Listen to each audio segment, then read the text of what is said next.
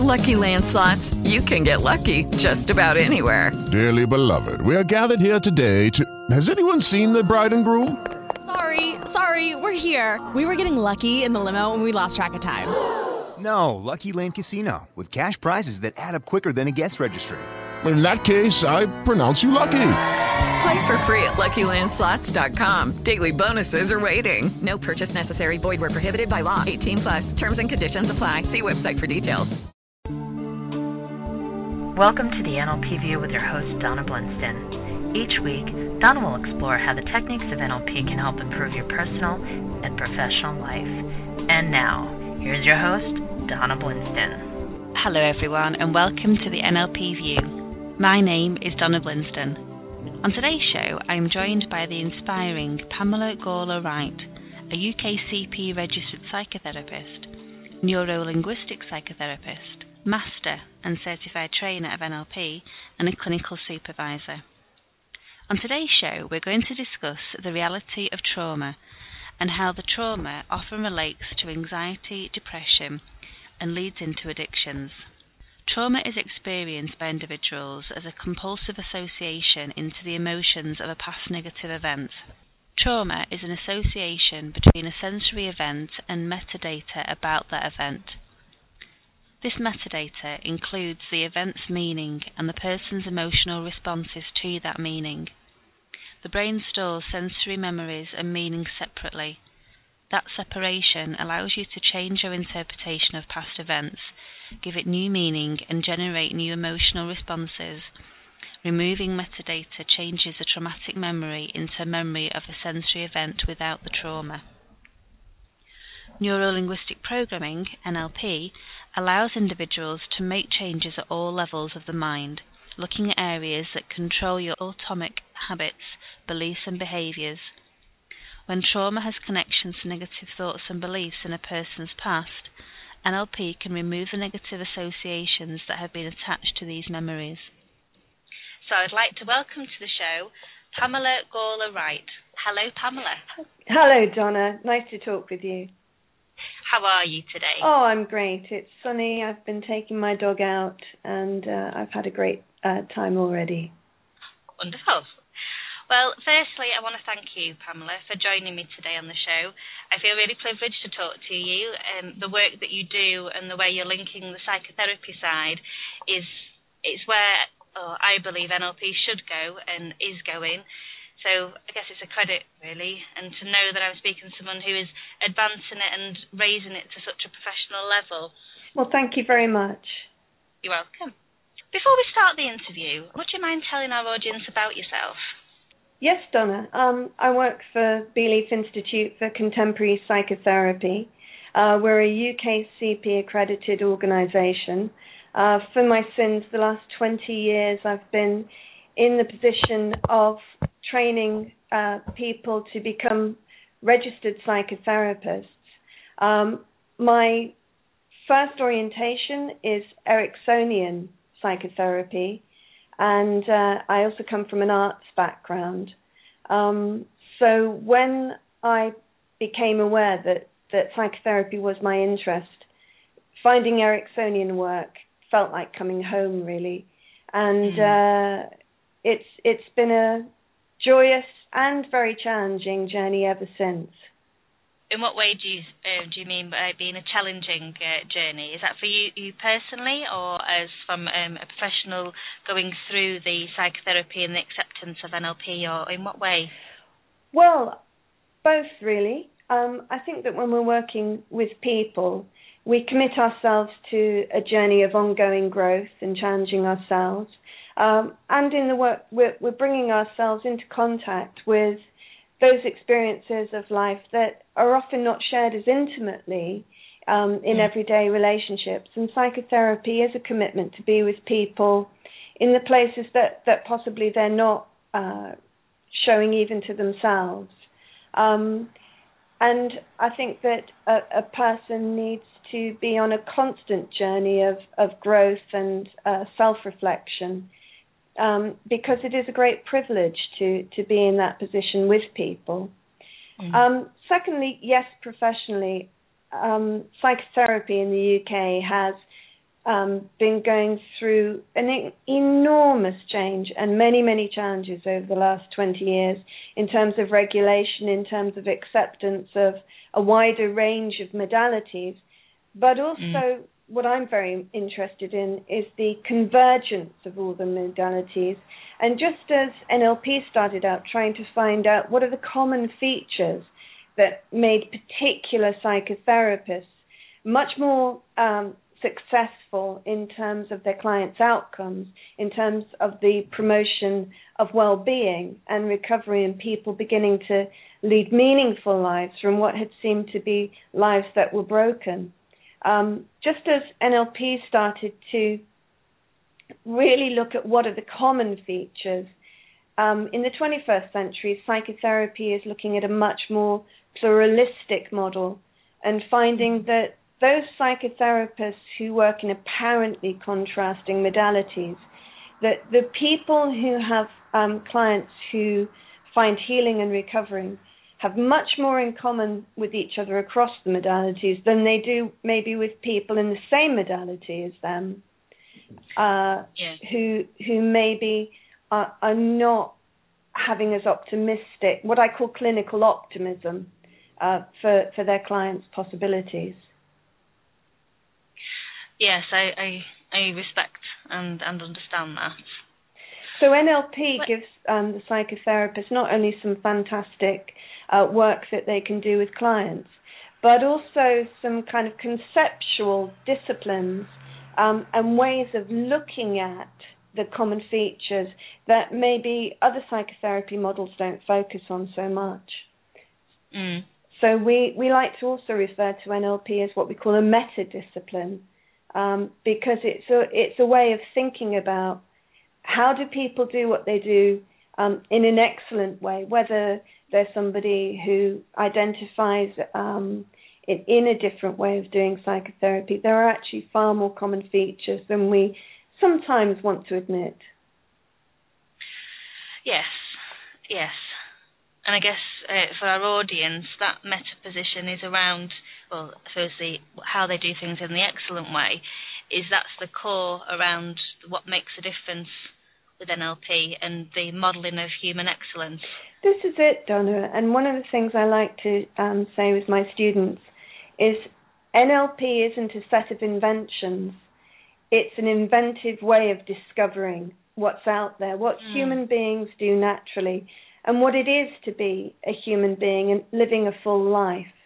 So very often when we watch somebody who we admire as a communicator, who will have unconscious, non-verbal communication, for example, that we might set about to study and learn, and that they have learned in an implicit way over years of working with people.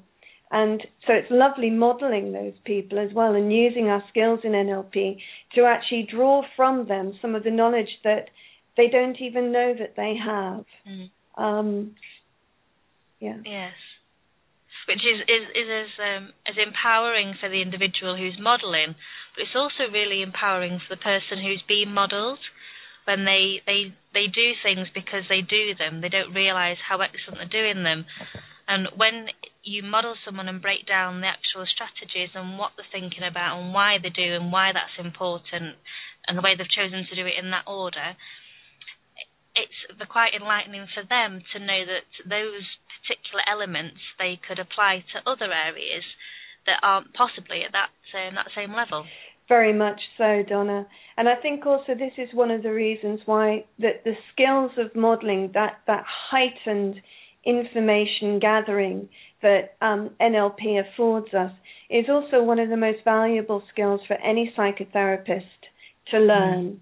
And sometimes my psychotherapy colleagues express amazement at how quickly clients are able to bring forward information about how they work with the world, about the strategies they have with the world, the belief systems, the values, the motivations, which it might take them a little bit longer to be able to identify. Not because that they haven't got as good rapport, but because NLP offers us skills of modelling the internal process of the client that are not so clear maybe in some other ways of working. Yeah, that's true. Very true.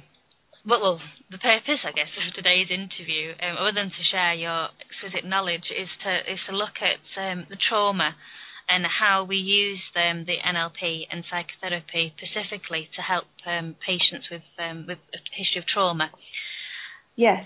In what way of what we've just spoken about, especially around the modelling and the gaining insights into how people have chosen, because I've certainly found following a trauma, we often, I'm saying we, the person who suffered that trauma, will often choose to do things in a certain way as a result of that trauma.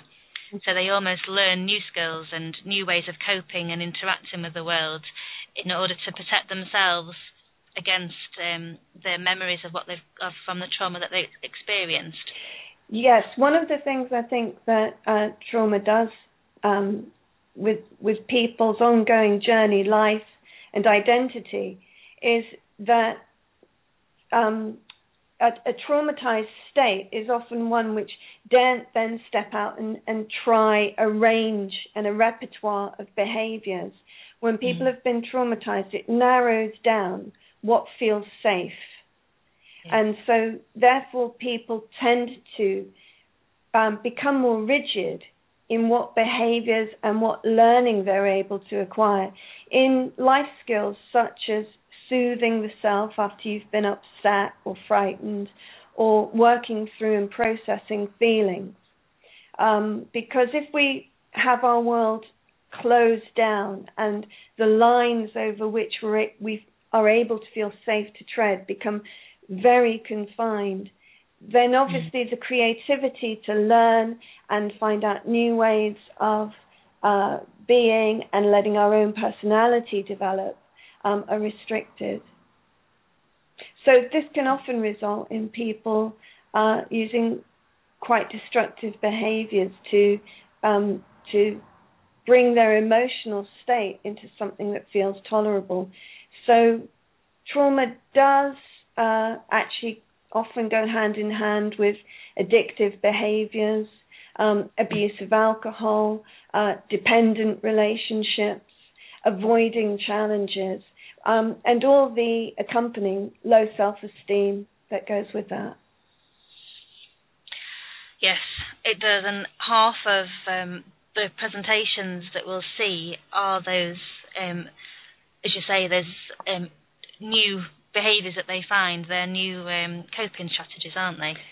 So with things like alcohol, a lot of our work is not only identifying the trauma and working through that with the client, but also looking at the strategies that they've now formed, because that can often mask other strategies that they had before. So it's looking back as to what they could do before alcohol was a resource for them.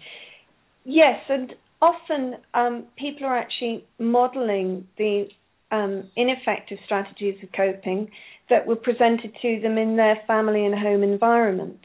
So one of the things that we know is that things like alcoholism are a hand-me-down condition. Now, there may be lots of genetic predispositions. However, there can also be those predispositions, and some people find the resources to not succumb. So we do need to also look in a preventive way about what's the difference between the person who comes from a traumatic background, and let's remember that growing up in an alcoholic family is growing up in a chaotic and neglectful family, even if there hasn't necessarily been direct abuse. And then the child looks to well, what do the adults around me turn to? How do they deal with their difficulties? So in that sense as well, there could be a limitation in what seemed to be available. Yes, there's a lot around that addictive personality, which there's no scientific evidence per se that qualifies the addictive personality.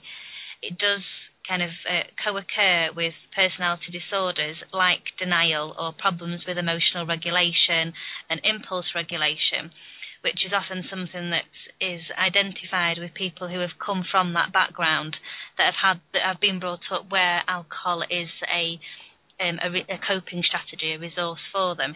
Yes, and let me give you one example, Donna. For example, from research by Antonio Damasio, who I very much recommend to your listeners to take a look at if they're looking for the neuroscience to help them understand how it is that NLP is so effective. And one of the studies that Damasio did with substance-dependent individuals was actually looking at people's ability to make decisions and to read the road in terms of what's coming in the future, and use feedback from behavioral experiments, if you like, to learn, well, this is going to bring me a good result, or this is not going to bring me a good result. And that people who were more likely to have experienced a traumatic environment, people who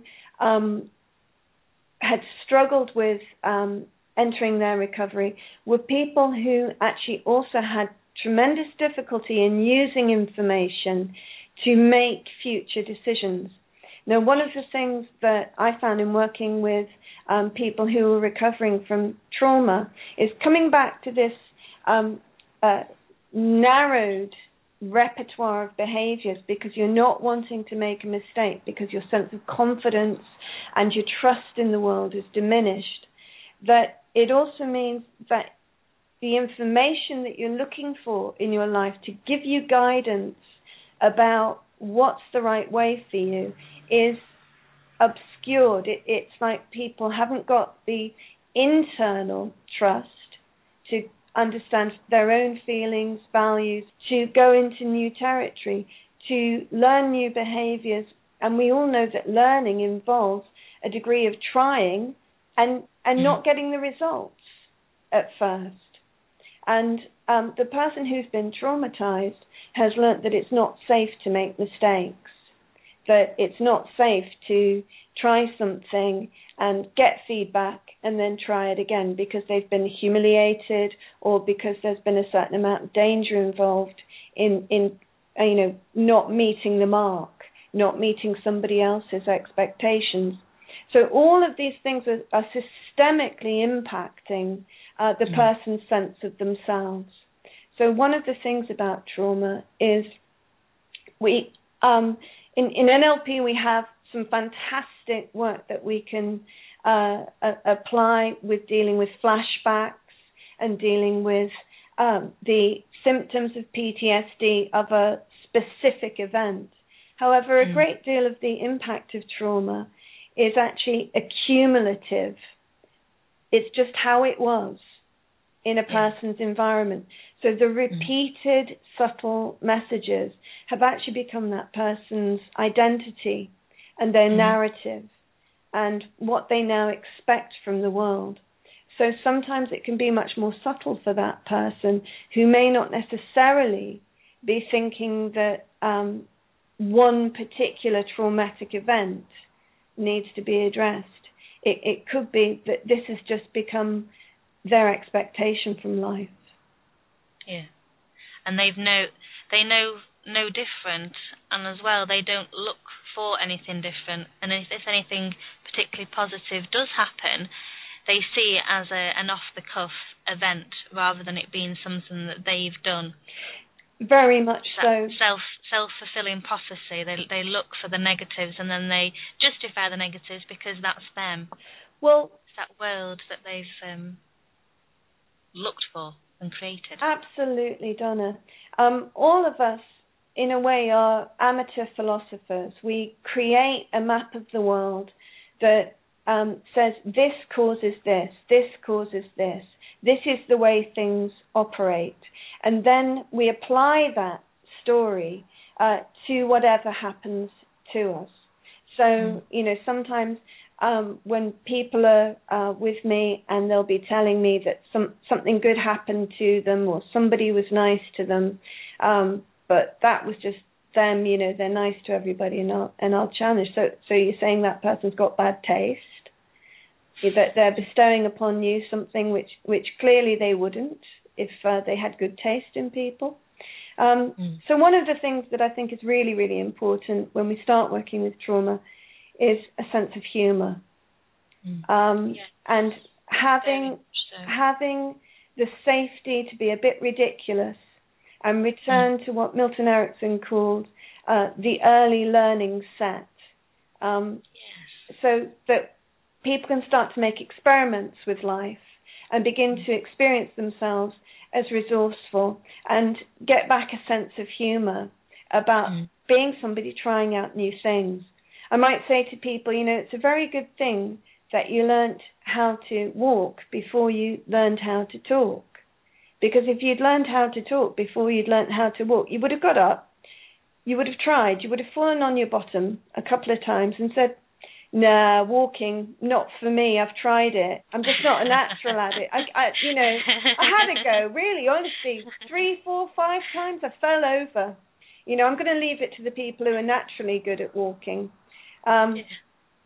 Whereas if the baby had that kind of mindset, then rather than being motivated by their passion to get up and reach out to the world and be fascinated, and I know you've got a little baby, Donna, so I have, yes. You know exactly what I'm talking about. Oh, yes. He was desperate to get up and walk. He was so frustrated that he couldn't reach and get for himself and do, and determined. Indeed, and that's our birthright as human beings. And so to reclaim that and to reclaim the fun and the wonder that a small child has, for me is very much part also of connecting with the person, not just at a cognitive and verbal level, but also at a somatic level, at a body level. Because when we're working with trauma, Donna, we can't analyse it away, because it's not the analytic part of us that is connected to our fight, flight, and freeze system. It's not, and I think it's dangerous when people try to analyse it away or try to logicalise it, because we've created, even if we can verbally do that, the memories will link into our sympathetic and neurosympathetic system. So even when we're logically talking about it, if we are dissociated in a verbal sense, we're still going to have those connections with the memory. So those feelings are being suppressed that have got to come out at some point. Yes, I very much agree with that, Donna. One of the ways that I like to invite my trainees to think about trauma is using the triune brain model of MacLean. Yes.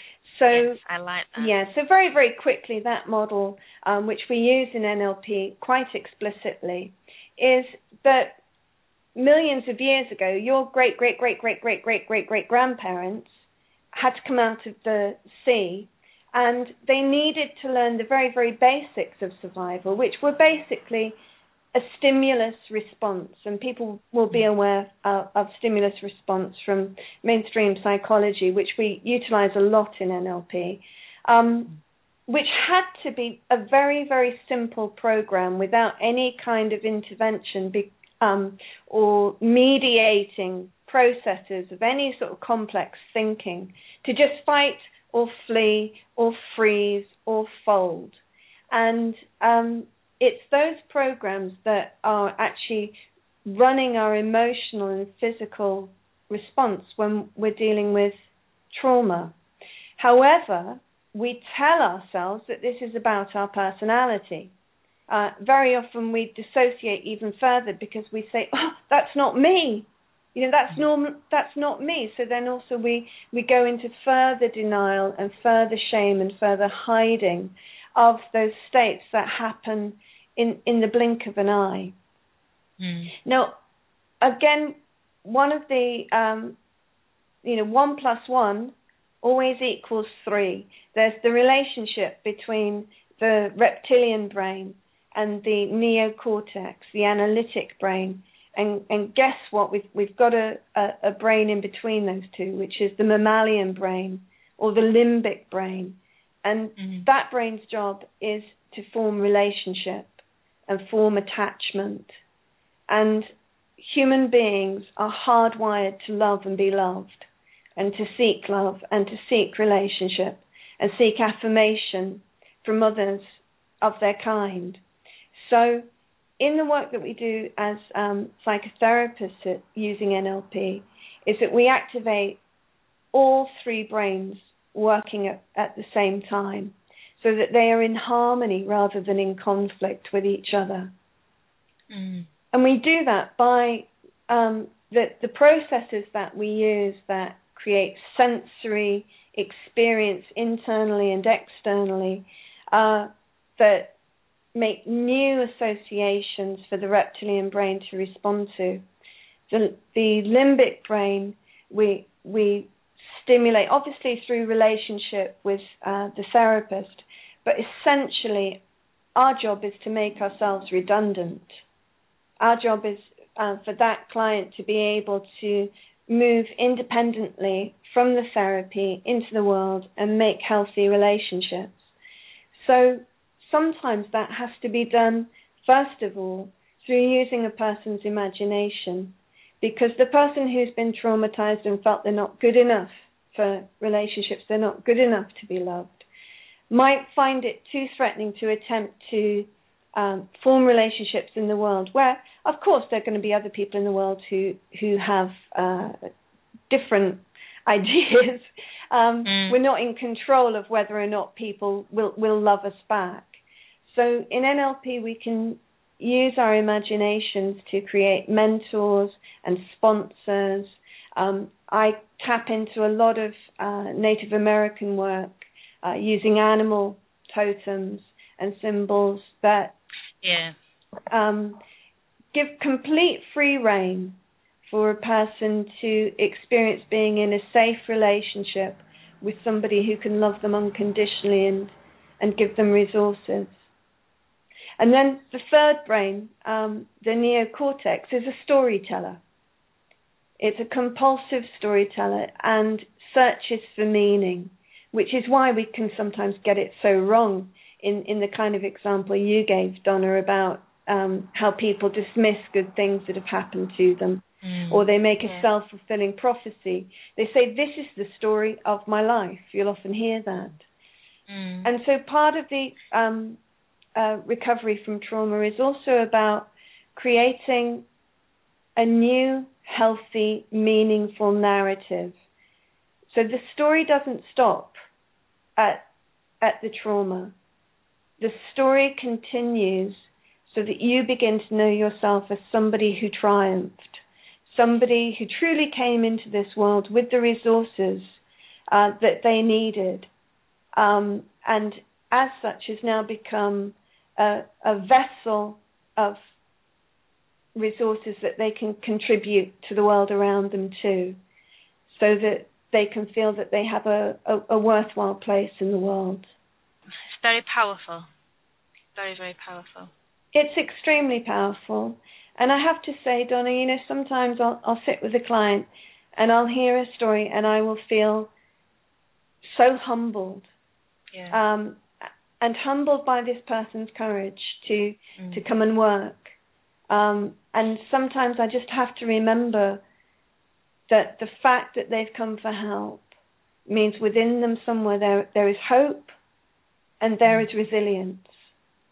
And connecting with the person who's unable to see their worth and goodness is a constant reminder of how good it is to be a human being. It is. You took me to a place there, Pamela. Oh, I hope so. You have. Yeah. You teach this at your summer school, don't you? Could you tell our audience about that? Ah, yes. Well, the summer school is it's been put together really to meet a need of many people who have acquired various skills as people working with people in psychotherapy and recovery, also people in counselling and coaching. And the summer school is addressing really 3 interconnected issues, which are addiction, trauma, and the depression-anxiety connection. So with addiction, we're looking at those repetitive behaviors and patterns that in fact are not just keeping the person stuck, they're actually deteriorating that person's condition, because the process of addiction is never still. It's either in recovery or it's getting worse. So the first unit of the summer school is working successfully with addictions. The second unit is working creatively with trauma. Very, very often, as people are releasing those stuck behaviors, they're ready to begin to work on some of the things that have not only perhaps influenced the development of the addiction, but also the trauma of the addiction. If I've been in a codependent relationship for several years, then that has eroded my sense of safety and strength. So sometimes it's about the journey I've been on very recently, not just in the early past. Then the third unit of the summer school is working effectively with depression and anxiety, because so often at the root of all of this is people's skills in self-regulating emotion. Yes. Learning how to make friends once more with the physical responses of being a human being to the world around us. And so often depression and anxiety are the result of the break in that relationship between what Milton Erickson called the conscious mind and the unconscious mind. One reason why people come to psychotherapy. And that's because their conscious mind has lost rapport with their unconscious mind. So if we think about that in terms of how the cognitive mind and the somatic mind need to rebuild their relationship, understanding, and work together in what Stephen Gilligan calls a self-relation. And then we actually have a paradigm which embraces pretty much all of the mainstream psychotherapy paradigms, because throughout the development of psychotherapy, that relationship, we can call it many things, is central to our models of what it is to be human and what it is to recover and grow. And once again, I want to say that NLP gives us some fantastic concepts and skills to actually draw all of those strengths from all of the models together and prepare us for a 21st century psychotherapy. Thank you, Pamela. And how can our audience find out and contact you? What's your website details? Yes, our website is www.beleaf.com. That's BEELEAF for Foxtrot, Beleaf. And they can look at the summer school. They can also look at our training to become UKCP registered psychotherapist in the contemporary psychotherapy modality. And there might be some accredited prior learning that can be added to their pathway. Or it could be that they would like to take some units to add to their existing skills that could expand their remit or could help them to identify and work with other professionals in mental health service. And of course, as you know, Donna, we're working very hard for NLP to get the respect that it deserves. And bit by bit, day by day, month by month, we're doing that. So, yes, it is getting there. Absolutely. So the more that your listeners who are using NLP allow themselves to pace the society and the age that we live in terms of understanding how we interface in such a way so that people can see that NLP is being practiced in a highly responsible way, even though sometimes it really is quite revolutionary, quite radical, that people are able to understand it in their terms, and so that GPs can continue to refer to us as they're already doing. Yes, it will become accredited. There's loads of research done by many amazing people, and I'm certainly finding, especially with my GPs, that it's that they're recognising it themselves, and in one sense, it is going to become a lot of relief off the GPs, especially when we can work with the depression and the anxiety that are manifesting in other illnesses that the GPs are facing on a day-to-day, who haven't got the time to actually listen. And half the time the client just needs to be listened to rather than given any more medication.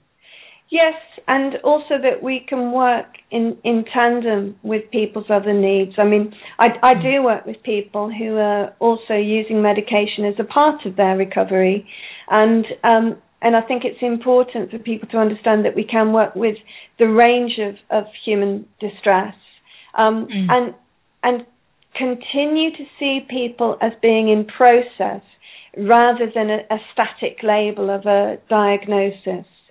And that people are never still.